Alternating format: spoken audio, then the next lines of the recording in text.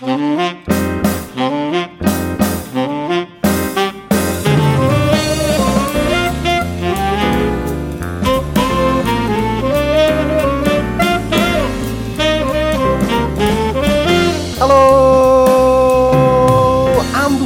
to another episode of the Mr. Barton Maths Podcast with me, Craig Barton. What on earth is going on here, I hear you say? You don't hear a peep from me for 9 months, and then I'm back with 2 episodes in the space of a week. Well, let me explain all. Yesterday, I had the absolute pleasure of being interviewed by Jamie Tom for his fantastic podcast, which is called Beyond Survival, the New Teacher Podcast. Surprise, surprise, it's a podcast aimed at supporting teachers in the early stages of their career. And during the conversation, Jamie asked me 2 questions. First, he asked me, what do I wish I knew when I first started teaching that I know now? And secondly, he challenged me to come up with 5 tips to support new teachers in their early stages of their career. And I really enjoyed the conversation, and I absolutely loved Jamie's podcast. So we decided that it would be a good idea for me to release our conversation on my podcast platform. So you're going to hear me chat away to sharing my 5 tips and my reflections on teaching. And if you enjoy this, there's kind of 3 things that you could do. Firstly, and definitely top of your list, would be to check out the rest of the episodes in Jamie's podcast. So I'll put a link to it in the show notes. But if you just search on your podcast platform, Beyond Survival, the New Teacher Podcast, it'll pop up. It really is fantastic. Jamie's a great interviewer. If you've heard Jamie on my Tips for Teachers podcast, you know he's full of wisdom, full of humility. And he really brings the best out of his guests. So check out Beyond Survival. That's kind of takeaway number 1. Takeaway number 2, if you enjoy this format where a guest shares 5 tips, then I've good news for you, because on my Tips for Teachers podcast, that's all I do. I invite guests from the wonderful world of education to share their 5 tips for teachers. So you can hear the likes of Jamie Tom, but you can also hear Dylan William, Daisy Christodoulou, Claire Seeley, Michael Persson, Ollie Lovell, loads and loads of people sharing their 5 tips for teachers. So if you just search for Tips for Teachers in your podcast platform of choice or Google it, you'll find the podcast there. And finally, I'm really sorry, but just one final plug. I've got my Tips for Teachers book out. In my conversation with Jamie, I share 5 tips for teachers. In my book, I've got over 400 of those. So if this whets your appetite for a few practical tips that you can try the very next time you step into a classroom, just check out my Tips for Teachers book. It's not just for maths teachers either. So if you Google Tips for Teachers, it should come up. Or if you go to tipsforteachers.co.uk, you'll find a link to it. Anyway, I'll shut up. Enjoy this conversation between myself and the wonderful Jamie Tom.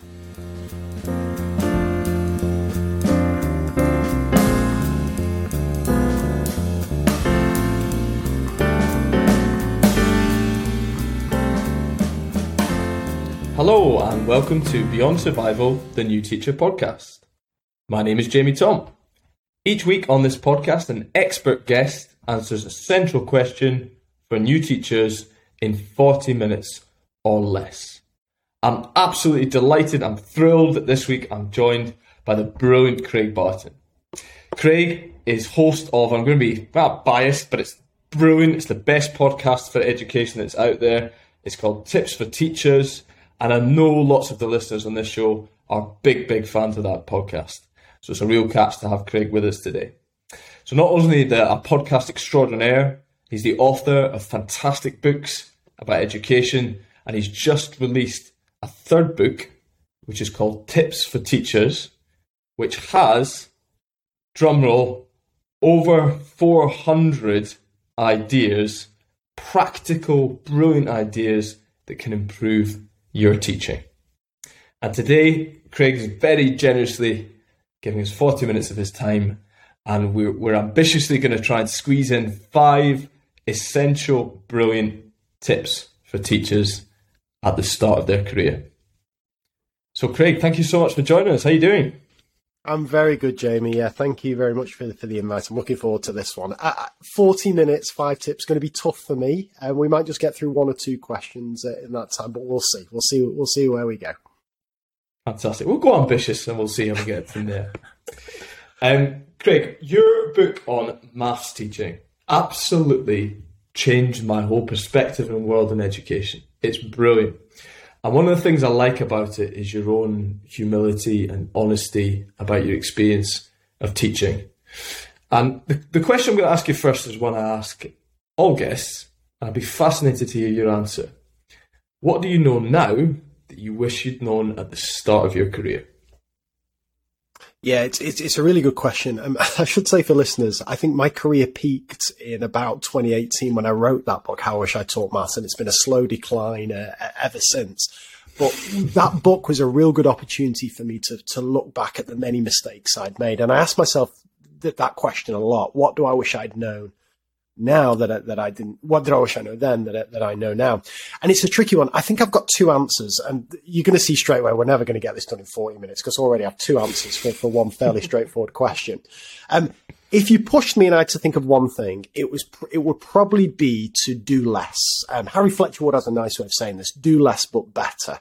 Particularly in the planning phase, the classic thing I think novice teachers do is overplan. I did it so much. You try to fit so much in and you end up doing nothing particularly well. So Harry goes as far to say is cut your lesson plans in half, and I think that's quite smart advice. So if you're trying to fit in 4 activities, just do 2 activities. If you're thinking of asking 10 questions, just ask 5 questions, and just spend more planning time thinking about that 50% of the content, how you're going to get the most out of it, and then spend lesson time, double the amount of time on that reduced content. And I think looking back, many of my lessons in the first 5 or 6 years of my career would have been miles better just by doing less, but doing it better. So I think that would be the single thing I wish I knew. But the kind of second answer to this question is, I remember many years ago on my Mr. Barton Maths podcast, I had Anne Watson on, who's very prominent in the world of education. And I asked her this same question. And she said that she couldn't answer it because she used the phrase, whatever she learns now, it speaks to her condition. And the point that she made was that you can read a book or listen to advice when you first start your career and it will mean something to you. But maybe it's only 5 years later, 10 years later, 15 years later that it really hits home about what it truly means. And I'm experiencing this myself now. So I started recording my Mr. Barton Maths podcast. First episode was 2015. And what I'm doing now, I'm going on a little bit of a project where I'm re-listening to old episodes. So like Dylan William from 2016, the Robert and Elizabeth Bjork from 2017. I'm re-listening to them now, 5 years on, 6 years on. And I'm taking so many different things from them than I did, 5 or 6 years ago. So I think it's really difficult when you're a new teacher because you get lots of advice, but there's a chance that some of that advice, it's only really going to hit home, 5 or 6 years down the line. And maybe sometimes you've kind of just got to go through a bit of a grind and make a few mistakes to fully kind of find your feet and realize where you're at. So that's my kind of waffly answer to a very straightforward question. Not waffly at all, Craig. That was excellent. Thank you. And you're already hitting us with the tips here. This is brilliant. So those 2 tips, I think that it's almost, and we could go on a huge tangent here, but it's almost this idea of minimalism, stripping things back, keeping things simple as much as possible. Brilliant tip. And then I love that second one, and so much of that resonates with me in terms of it might sometimes take a long time for something to finally, that light bulb moment to go off in your head. And sometimes you need that pace, that sort of space, that emotional detachment to really recognise something and to give yourself time to experience that. Exactly. So that's brilliant. Thank you. Okay, Craig. So we've got this context of teachers in the first few years of their career. So most listeners are either training to be teachers or in the first few years. So what might be from your over 400 fantastic tips that make up that book, and it's such an addictive read. You will literally fly through it. And I was thinking, in terms of working with the trainee teachers that I'm doing at the moment, as I was reading, I was getting all these brilliant tips and ideas that I could go through with them. So, what would be your first big tip, Craig? Yeah, it's tricky this, and again with a couple of disclaimers. One, as I've already mentioned, sometimes you've got to let these kind of tips breathe and try them out and make your mistakes. And also a big disclaimer that I can only speak from my very narrow domain of experience. So I'm a secondary school maths practitioner. So if you're a maths new teacher listening, even then you've got to take what I say with a pinch of salt. But particularly if you're teaching a different subject, it's about thinking, is there anything in this tip? And crucially, what would I need to change to make it work for me? I think that's always the question you've got to ask. Whenever you read anything, listen to anything, knowing what I know about my kids, knowing what I know about my context, what would I need to change to make this work for me? So with all that said and done, I'm going to go in with a biggie straight away, Jamie, if that's okay. And God knows whether we'll even get to number 2 after this, because this for me is the key, right? This is the absolute key, because so much stuff kind of follows on from this. And I'm building this up. This will be a massive anticlimax now. But I think a really smart thing to do, which I didn't do enough for about 10 years, is every question you ask students in class, just think, is there a way I can get all my kids to respond versus just hearing from 1 or 2? So it's your classic thing of, if I'm going to ask a question, I've got 2 choices. I can either go down the hands up or the cold call route, where I'm going to hear from 1 or 2 kids, or I can go down the mass participation route, maybe with mini whiteboards, ABCD cards, paired discussion, group work, whatever, where all the kids are going to contribute. And I think I'm going to go so far as to say all teachers, and I'm definitely lumping myself here into this, would benefit from shifting the proportion of questions where they elicit 1 or 2 responses to greater number of questions where they elicit more responses. And there's a number of reasons for this. I think I've got 8, and I'm just going to rattle through these if that's okay, Jamie, and we'll see where we get with this. The first is, the obvious one, is that if kids know that they're going to be called upon to respond, however that is, and as I say, there's lots of different ways, mini whiteboards, voting systems, whatever it is, if they know that they're going to respond, they have a greater incentive to think. The problem with cold call is that in theory, when you say something like, Jamie, complete wrong way of doing it. If I say, what's Pythagoras' theorem? Pause, Jamie. In theory, everybody's thinking during that pause. But I don't think most classrooms work like that. I think kids play a bit of a game here and think, there's 25 kids in this class, 30 kids in this class. What are the chances of him asking me? Pretty low. So I'll just have a little mental sit off for a bit. And if he says my name, then I'll start doing my thinking.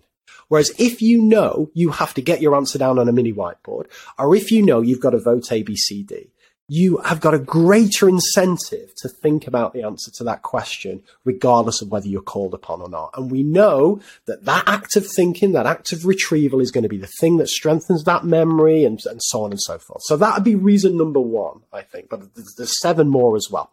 So a big one from the teacher's perspective is, if I call upon all my kids to respond and I see those responses, my check for understanding is so much better, so much more valid, so much more reliable. Whereas if I just call upon you to answer, Jamie, and you get it right, and I make an assumption that the rest of the kids would have got it right, who knows? Who knows? So in terms of a valid check for understanding, the more responses we get, the better. Now, number 3, Jamie, I got from you when you came on Tips for Teachers. And I've been banging on about this because it really changed my way of thinking. I know you speak very passionately and write very passionately about bringing your quieter students, getting the most out of your quieter students. And I think the way you phrased it when we spoke on my Tips for Teachers podcast is come up with ways to celebrate your introverted students. And I've really taken this to heart. And the more I think about it, these tools of mass participation, whiteboards, voting systems, they're so good for your quieter students, because for some kids, it's the worst thing in the world to be called upon to give an answer, particularly when you're not sure about it. But if you're holding up your whiteboard amidst a sea of 25, 30 other kids, as a teacher, what I can do is I can think, okay, it would be really bad if I called upon Jamie here. But you know what? I can now see Jamie's answer. So what I can do later on in the lesson is I can just have a quiet word with Jamie and say, by the way, I saw what you wrote on that whiteboard. That was absolutely brilliant, that. And that might just be the thing that builds up your confidence to the point where in a few weeks down the line, you're more than happy to share your answer and I can cold call you and so on. So to celebrate your quieter, less confident students, I think these tools of mass participation have a really important role to play. I'll just rattle through the last few, then I promise I'll shut up, Jamie, and you'll wish you never had me on here, I'll tell you that much. Reason 4, if all kids respond, it shows the kids that all their answers are valued. So imagine, Jamie, I've said to you, I've set a challenge for the class, and you've been thinking really hard about it, and then I call upon Emma to give her answer. You might sit there thinking, what was the point in me even thinking about that? That effort was wasted. Whereas if you have an opportunity to show your answer, whiteboard, vote, paired discussion, whatever it is, even if I don't call upon you, at least your efforts haven't been in vain because your answer's got out there. Your answer's more visible. Your answer's more present. So your answer's valued. I think that's important. Reason 5, nearly there, Jamie. Reason 5, as a teacher, I can be more tactical about which answers I call upon. So if I cold call, I've no idea what you're going to say. You could say a right answer, a wrong answer, an interesting answer, a boring answer. I've no idea.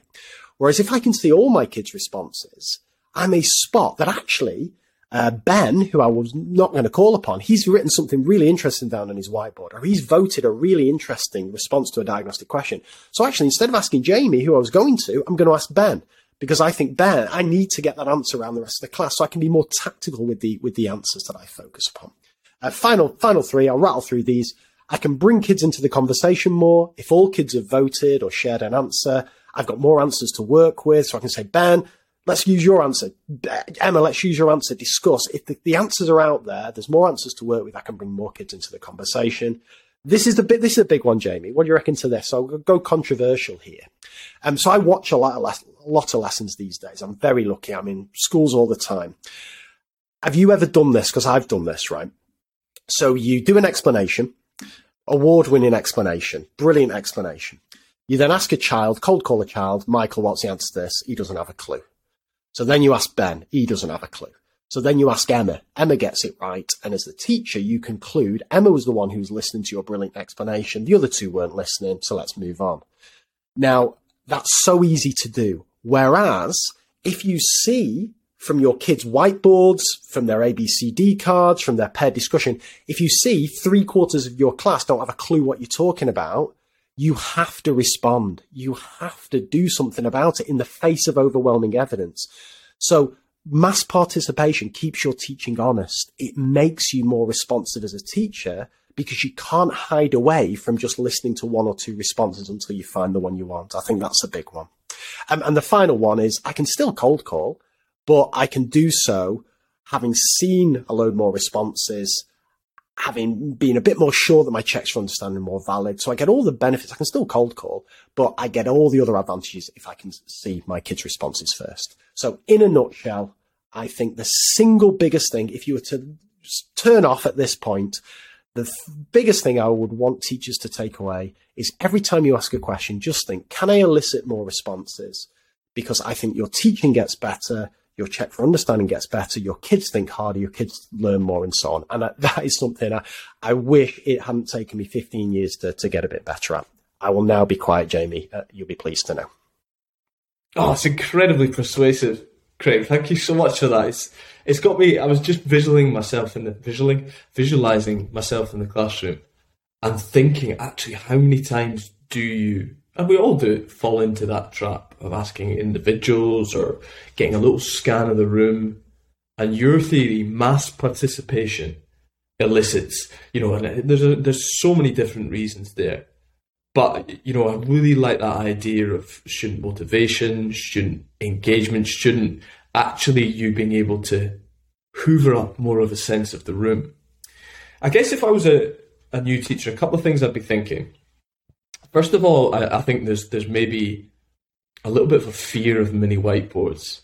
And without sounding vaguely stalkerish, Craig, I know you have over 22 tips about mini whiteboards in your Not That Was Counting. I know there's loads of tips about how to use them effectively. But also be thinking, I'd maybe be getting in a slight panic and thinking, all right, do I do it every single time? Every time I ask a question, am I thinking, go mass? So how do you balance that? Do you still ask individuals questions, or does that make sense about the ratio? Yeah, it makes perfect sense. So a couple of things to say. I think cold call still has a role to play. It's quite a nice classroom dynamic. It's what do you think about this? What do you think about this? It's quite nice. It's quick. It's good for longer responses that perhaps aren't suited to mini whiteboards. So cold call certainly has a role to play. I go back to what I said before. It's worth thinking, can I just boost so if you're not a regular mini whiteboard user or you're not a ABCD card user, it's just worth thinking as a little experiment, can I just use mini whiteboards once this lesson or twice this lesson? Just kind of ease them in there. Again, it's not going to be suited for everything, But it's a classic thing, right? The more you use mini whiteboards, the more you use voting systems, the quicker you get using them, the quicker your kids get using them. And you lose a lot of that kind of downtime and that unproductive time that you often get the first time you introduce something like that. So again, I'm a massive mini whiteboard fan, but I'm just saying this as kind of a maths teacher. And again, as you say in the book, I talk about 22 ways. Once you've decided you want to use mini whiteboards more, then it's kind of lots of different ways and things you can do to make your life a bit easier and your kids' life a bit easier. But yeah, I certainly wouldn't want to say to anybody, right, abandon everything you're doing. Everything's got to be mass participation. But just thinking, can I just boost, just shift it? If 50% of the questions I'm doing at the moment are mass participation, what would happen if it was 60%? What's that extra question that you're going to use? And I think just kind of edging it that way a little bit is the way to do it. Because we all know you try and change something too much, just becomes a disaster and you give up on it. So just trying to edge it towards a bit greater proportion of mass participation, I think is quite a smart thing to do. Yeah, I totally agree. And I think that's an exciting one for new teachers to explore with how they can try these different strategies. And I love that idea of kind of gradually introducing mini whiteboards. If it's not a dynamic that you or your class are familiar with, then it's about making those small steps and tweaks and changes. Brilliant stuff, Craig. So we're 20 minutes in, Craig. We're never going to get through 5. We'll be fine. I've got a couple of quickies in there, Jamie. We'll be all right. Right. Cheeky. Right. Love it. Okay. What is your second, after that brilliant first one, mass participation, what is your second golden tip? All right. So this is about wait time or thinking time. And there's an obvious point to this and then a subtle point. So the obvious point is that teachers generally don't give kids enough time to think about an answer. So again, you might be familiar with this. Mary Budrow does some research. She sits in a load of teachers' rooms. She times the amount of time between asking a question and a teacher calling upon a child to respond. And she finds that typically teachers give less than 1 second in between question and answer. Often the time was so short, the person timing it didn't have time to press the stopwatch. Teachers are and the reason for this, and it's quite a kind of coming from a good place. The reason is teachers want to keep the lessons pacey. It's all about pace. Whenever you're observed by somebody, you need to work on your pace. It's the worst advice you could ever be given. Work on you. It's so meaningless. And the way it kind of manifests itself is, right, ask a question. Give me the answer. Give me the answer. Give me the answer. The problem is with that, if the kids don't have enough thinking time, they don't have time to retrieve. They rush. They go for their first instinct. Kahneman's work, where he talks about system 1, system 2. The kids don't have time to reflect on their answer. They just yell out the first thing that's in their mind. Some kids don't have time to think at all.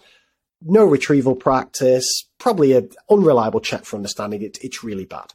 So Budrow recommends, and I think this is quite smart, that you never dip below 3 seconds. 3 seconds is your benchmark. So whenever you ask a question, as a minimum, and I do this physically, I just tap out on my leg, 1, 2, 3, and then I call upon a student to answer. And if I feel like the question needs a bit longer, I'll kind of give it as long as I would normally feel, but then still tap out 3 seconds just to make sure I don't kind of dip below. But that's the obvious bit, well, the fairly obvious bit, that if you say to a teacher, you need to work on your thinking time, teachers assume you mean between asking a question and calling upon a kid to respond. But the subtle bit is the second component of thinking time or wait time. And that's between when a child's given an answer and the teacher acts on that answer.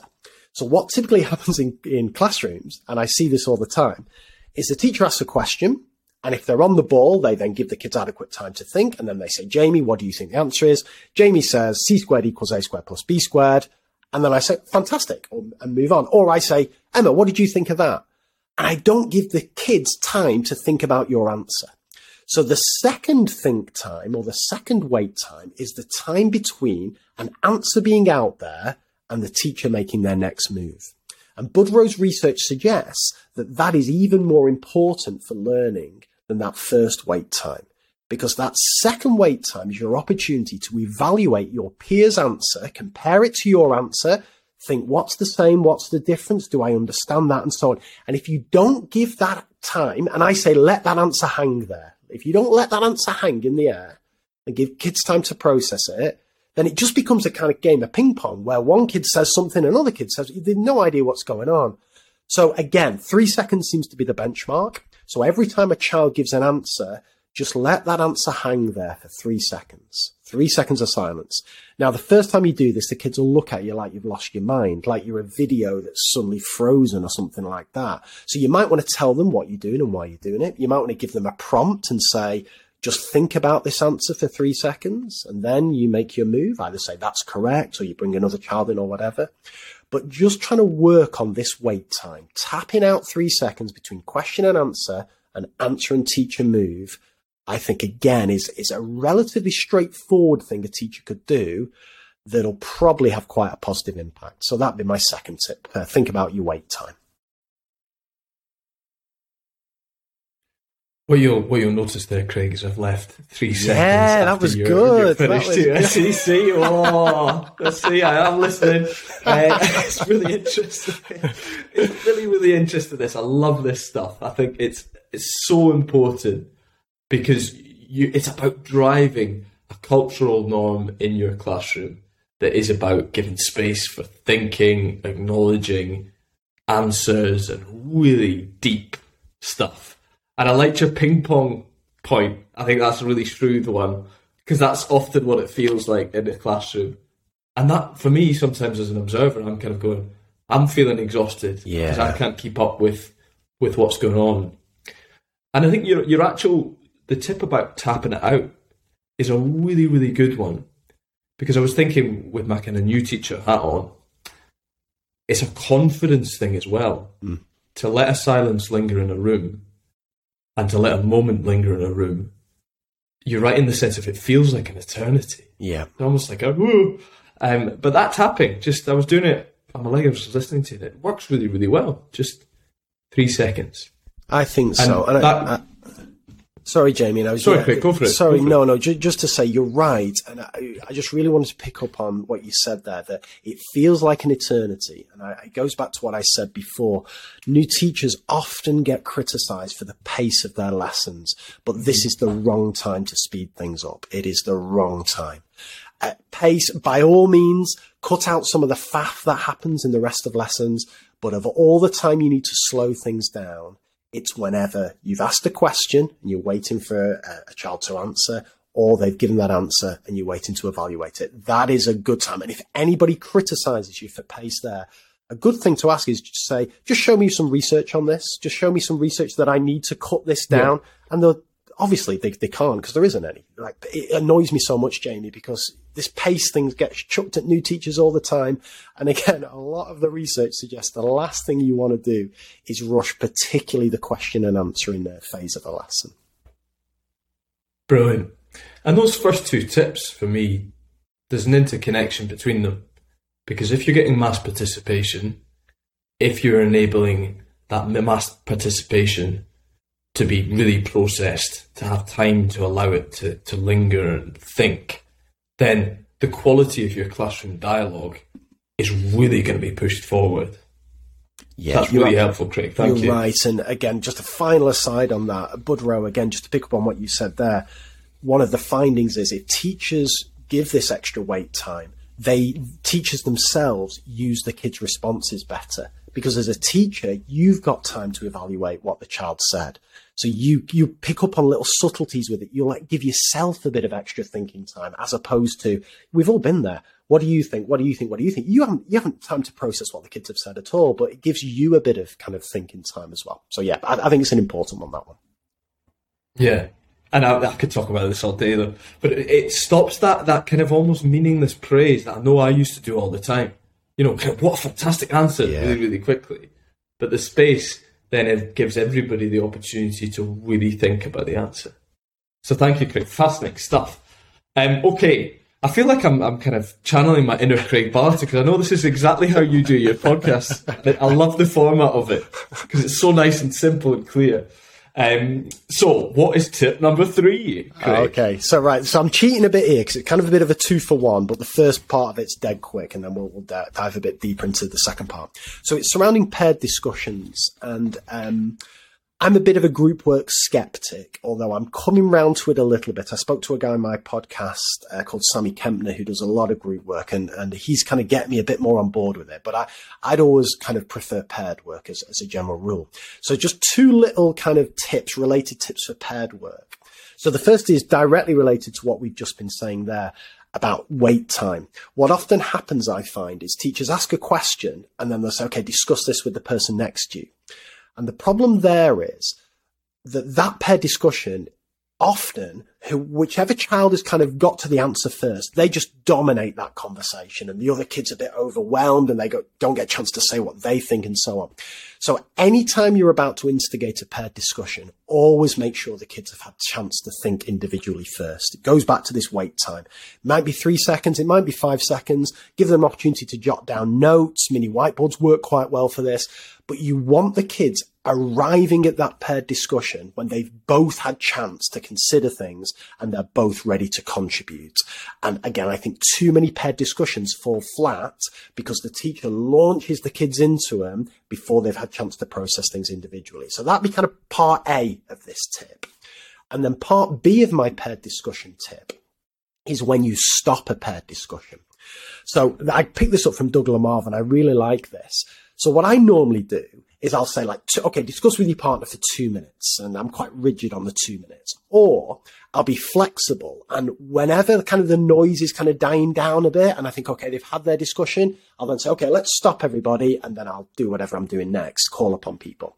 What Lamov says, and it's quite counterintuitive this, but I've tried it and I think this works, is you want to cut the paired discussion off at the point where the noise, the engagement, the enthusiasm, the discussions are at their peak. And he calls this kind of at the crest of the wave.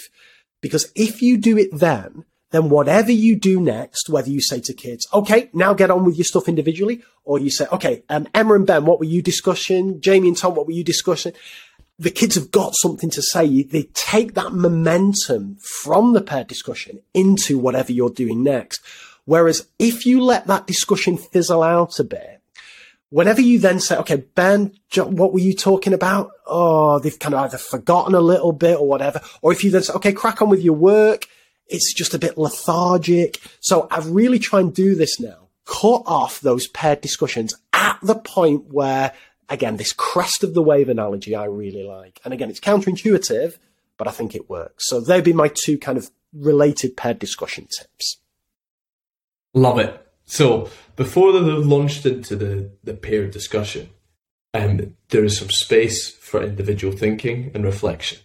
And Craig, you've mentioned this already. I'm always thinking about the introverts, the quieter students. And I love that because it gives them the ability to just gather themselves, gather the thoughts. And that's useful for all students as well. It's about the depth of thinking. The second one I also think is brilliant.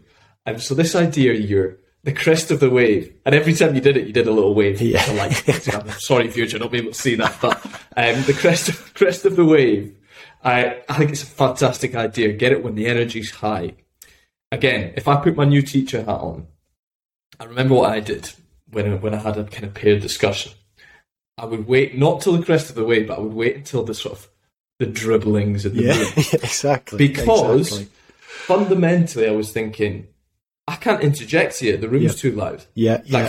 So it makes sense to me as a conceptual point, but from a behaviour management point of view, how do you come in at that tidal wave point? How do you, without interjecting the kids going, oh, I was having a good conversation. It might have been about last night's football, but how do you break that up in a sort of, in a sensitive way, in an assertive way? Yeah, it's a good question. I think it's 2 points, 2 parts to the answer here, Jamie. So the first is, and I think this is a kind of bit of a general kind of good practice, is to tell the kids why you're doing what you're doing. So to say to kids, okay, have your paired discussion, just as a warning, I'm probably going to stop you at the point where you could probably do with a few extra seconds. But the reason I'm doing that is because I want to carry this energy forward and hear what you're saying. So then if for whatever reason I say, okay, Jamie, okay, stop everybody. Jamie, what do you think? And you say, oh, I was just, I said, well, tell me now. What were you about to say? Let's go for it. So you can manage it that way. So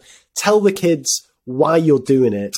And again, in terms of practicalities, whether you have either a clap or you see people do like the teacher puts their hand up and they wait till everybody else has put their hand up, or some visual aid or something like that, just to indicate to the kids that now's the time to stop. But no matter what you do on that side of things, that will be undermined if you haven't got the kids on board as to why you're doing what you're doing. Because as you say, they'll be annoyed that they've been stopped mid-flow. But if you can justify why and use that energy, I think it can work quite well. Oh, I love that answer. I've been thinking a lot about this, about the reactivity you get in classrooms, particularly from a secondary context, and how that teenagers are wired to sort of react. And one of the ways I've been reading a lot about is just validation. It's just that concept of why you are doing things and explaining that as carefully as possible to make everything clear in terms of a purpose for things. And that, the way you phrased it, this idea, you're going to be having a brilliant conversation, but I really want us to share this throughout the classroom. And I think that's got such a positive messaging to it as well. That's really helpful, Craig. Thank you. Okay, we are on number 4. We're not doing too bad here, are we? This is flying. This is the fastest I've ever done this, Jamie. We're absolutely flying. Right. So this one, now this is interesting. I don't know if this is maths specific or not, but I have a feeling it's not. So I'm going to gamble and we're just going to go for it and see what happens, right? So a thing I'm obsessed with, and I have been obsessed for the last 12 months, is the power of learner-generated examples. And normally, for the first 14 years of teaching, I wouldn't have gone anywhere near this. I would have generated all my own examples because I thought a really good way to check kids' understanding was to ask them carefully planned questions. And I still think that's the case. I think there's a big role to play for teachers coming up with their own questions using their experience and expertise. But the more I read about this, and crucially, the more I try this, the more I see the power in terms of a really good check for understanding is to get kids to generate their own examples under certain constraints. And in the book, I talk about 3 different frameworks for this, and I'll just share one of them with you today that I think is probably the most kind of transferable. So let's say, for example, that I'll just use a maths analogy, and you can tell me whether this will transfer, Jamie. So let's say I just taught you about equivalent fractions, for example, and I want to test your understanding of equivalent fractions. So one thing I could do is I could set you a load of questions on equivalent fractions, and that would be fine. But another thing I could do is I could use this learner-generated framework, which is called give an example of. So I would say to you, and it works well on mini whiteboards, but it's fine on books as well. So if it's mini whiteboards, they split them up into quadrants. So they've got 4 areas. They can do the same in books or piece of paper or whatever. And I'd say, okay, in the top left of your mini whiteboard, I'd like you to give an example of a fraction that's equivalent to 3/4, for example. So the kids all write it down, whatever they want, any example they want. Then in the top right, I say, okay, give another example of a fraction that's equivalent to 3/4. So write down whatever they want, 6/8, whatever it is, 30/40, whatever. Bottom left, I then say, write an interesting example of a fraction that's equivalent to 3/4. Now, the word interesting is quite interesting in this context. I used to say, give a difficult example. But in maths, what that means to kids is they just stick a load of zeros on. They just go as big a number as possible. So you have like 3 million over 4 million and stuff. As soon as you say interesting, what you're trying to do here is find the boundary of their knowledge. How far can they push their knowledge of, in this case, equivalent fractions, without tipping over into something that isn't equivalent? So will they involve in maths? Will they chuck a decimal in there? Do they think 0.3 over 0.4 is equivalent? Will they chuck a surd in there? Will they chuck a bit of algebra in there? So what the technical term for this is a boundary example. You're trying to get them to generate an example as close to the boundary of their knowledge as they can without tipping over into something that isn't an equivalent fraction in this case. Now, the kids find that bit hard, but we're going to use that example in a second. And then finally, bottom right, and this is my favorite bit, I say, in the bottom right thing, I would like you to give me an example of a pair of fractions that an example of a fraction that somebody might think is equivalent to 3/4, but you know it isn't. So in other words, what you're challenging your kids to do here is to generate a non-example, but not just any non-example. You don't just want them writing down a half or something. You want them writing something that somebody might think is equivalent to. So what you're technically doing here is you're trying to see if they can come up with an example just the other side of the boundary. So bottom left is to get them inside the boundary. Bottom right is to see if they can get outside the boundary. And just kind of practically, before I shut up about this, the way I kind of play this out, they do this all on the mini whiteboards. I say 3, 2, 1, show me your answers. And that's more for me just to check kids are actually engaging with the task. It's more a check for effort or participation than understanding. Because if there's 4 answers and 30 kids, I can't take everything in. And then what I say to the kids is, okay, swap with the person next to you. I want you to mark each other's work. If you agree that the first 3 are equivalent, put ticks. And the last one is not equivalent, put a cross. If you disagree with any, put a question mark, have an argument with the person next to you. And if you can't settle it, tell me and we'll discuss it as a class. And you can guarantee any of those contentious examples are going to be worthy of whole class discussion because they're going to be addressing, there's going to be a misconception in there or something like that. I can pick out a few interesting ones that I've seen, put them on the board and we can discuss them. But those bottom left and bottom right ones where we discuss essentially interesting examples and non-examples that the kids have generated, I just find they produce the most fertile discussions and it's such a good check of kids' understanding. And it's so quick to do. It allows the kids to be creative. It allows them to engage in paired discussion. We get a whole class discussion out of it. And certainly in maths, it's incredibly versatile because I can do this with anything. Anything I've taught the kids, I can just get them to exemplify it. And I just find it a really good check for understanding. So that's kind of the power of learner-generated examples that I'm relatively new to embracing, but I'm a little bit obsessed with now at this stage. Yeah, that's really exciting, actually, in terms of a method of doing lots of what we've talked about already through the past 40 minutes or so. You know, this idea that you are getting everybody involved, it's mass participation. It's interesting, it's challenging, it's getting them to really think. And I was thinking, you know, from an English point of view, my subject, could that be applied? And actually there was loads of creative ideas running through my mind. You know, you could do it on sentence construction, you could do it on verbs, powerful verbs that kids could use in sentences, and going through each of those stages there as well. So I think that'd be a really interesting one for people to experiment for listeners. Yeah, it's a useful framework. Just this example, interesting non-example. It's for any kind of definition. Like I was working with an English colleague and he set me the challenge of doing it with a noun. Give an example of a noun, another example of a noun, an interesting example of a noun, and then that challenging one, something that somebody might think is a noun, but you know isn't. And it sets it up for a bit of kind of peer-to-peer kind of coaching almost and stuff. I think it's quite a powerful structure, but again, I'm a bit biased on this. That word as well. And I think that if you really let that linger, can you come up with an interesting example of a noun? And kids I could just imagine them shuffling forward exactly. a wee bit on the seats and ready to take on that challenge. Exactly. That's great. Right, Craig, I'm conscious of time. I might sneak you over the 40 minutes. Yeah. I'm fine for time, Jamie. I could talk all day to you, but are you okay with the format here? I don't want to kind of break you. Yeah, absolutely. Brilliant. Right, okay. Can we do the last one? Is that okay? Clear. All right. Yeah, that'd be amazing. Yeah, last one's fairly quick. Thank you. Last one's reasonably quick. So my last one is about confidence, student confidence. And my tip is to assign confidence scores to students' answers. Now, there's a number of reasons for this, and just a bit of background. We did some research with my Diagnostic Questions website about the power of student confidence. And the way we did this, we published the research paper.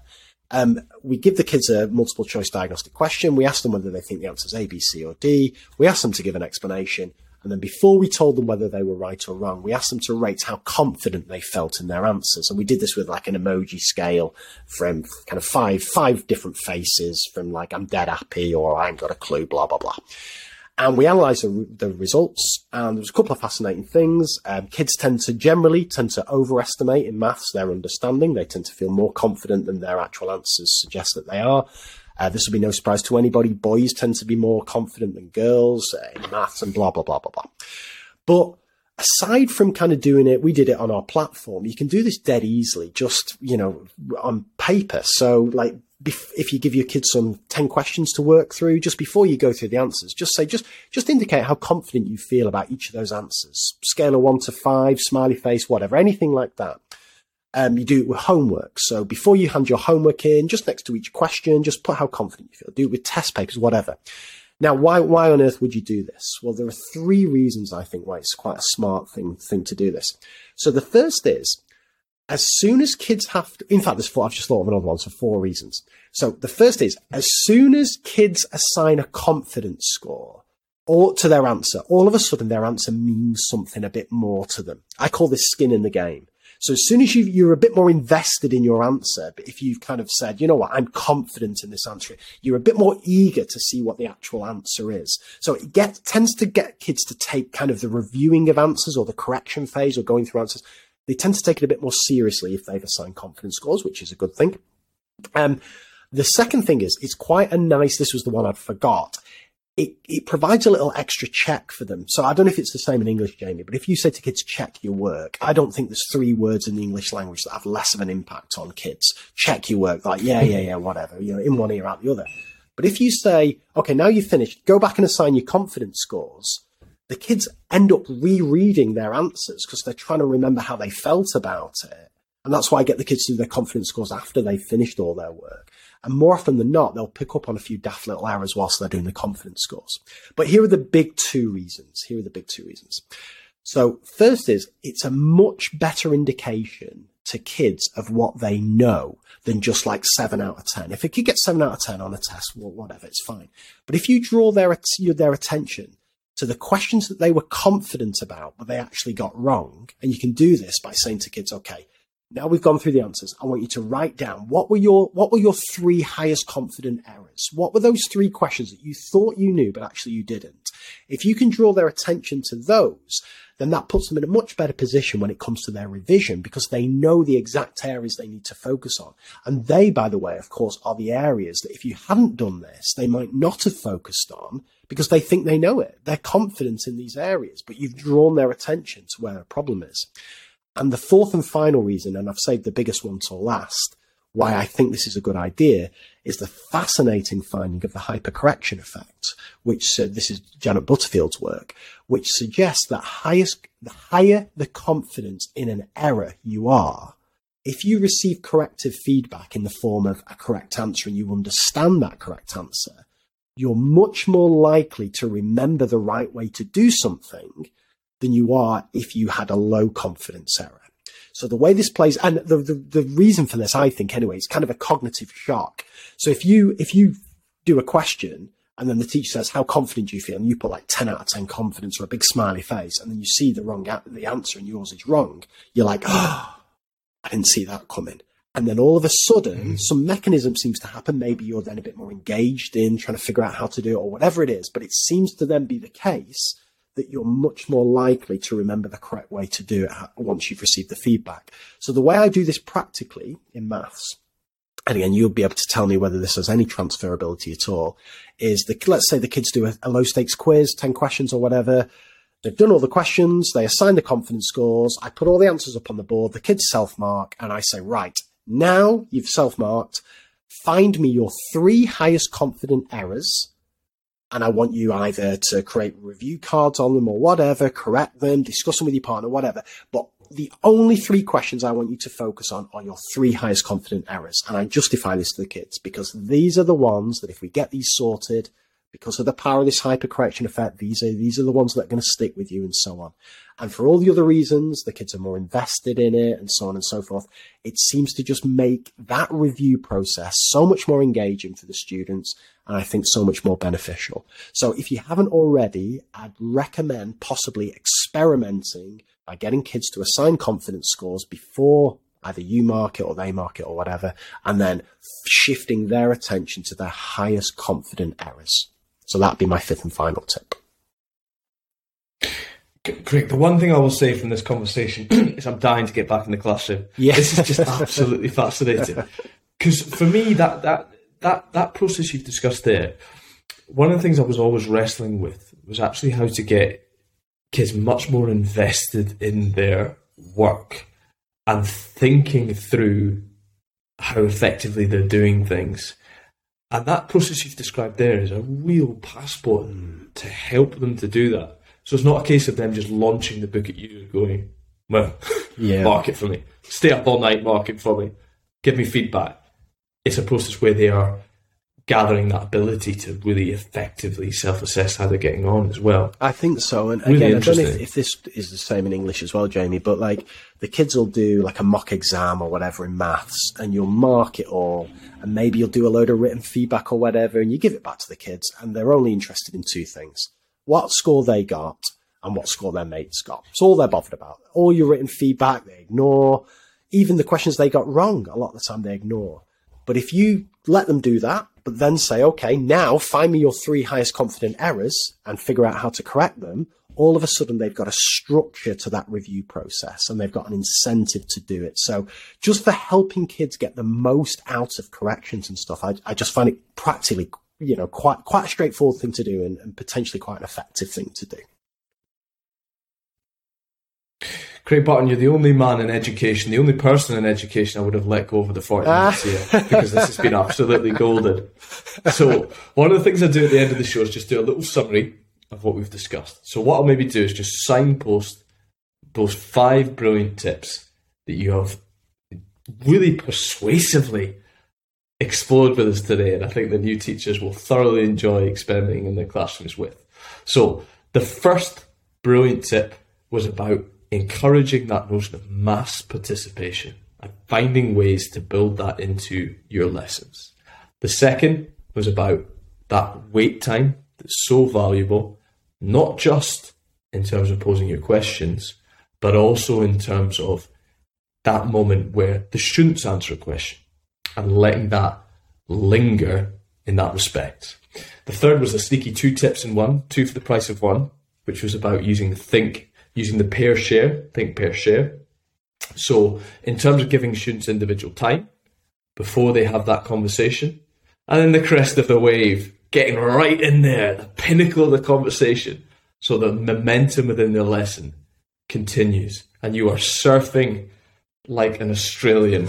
I'll stop there, Craig. And then tip number 4, using those learner-generated examples. And I love the 4 mechanisms that Craig discussed with us that we can use in order to really, really make the most of them in lessons. And then that final fantastic one, that assigning confidence scores, which for me makes such perfect sense in giving students the ability to think through what they're doing in the classroom. So Craig, thank you so much for your time. I wonder if you might do a little pitch, because I'll put links to your book, links to your brilliant podcast in there. But you're a man who seems to have a slight obsession with creating websites as well. You've got a lot of websites out there that I know new teachers will want to delve into. So where can they go to find out a little bit more about you? Where can they get hold of the book? Yeah, so thanks, Jamie. Easiest thing is just to go to Tips for Teachers. So if you Google Tips for Teachers or tipsforteachers.co.uk, I couldn't afford the .com. It's a long story. A guy wanted 12 grand for it. So we're .co.uk for now. So if you go there, you'll find a few things.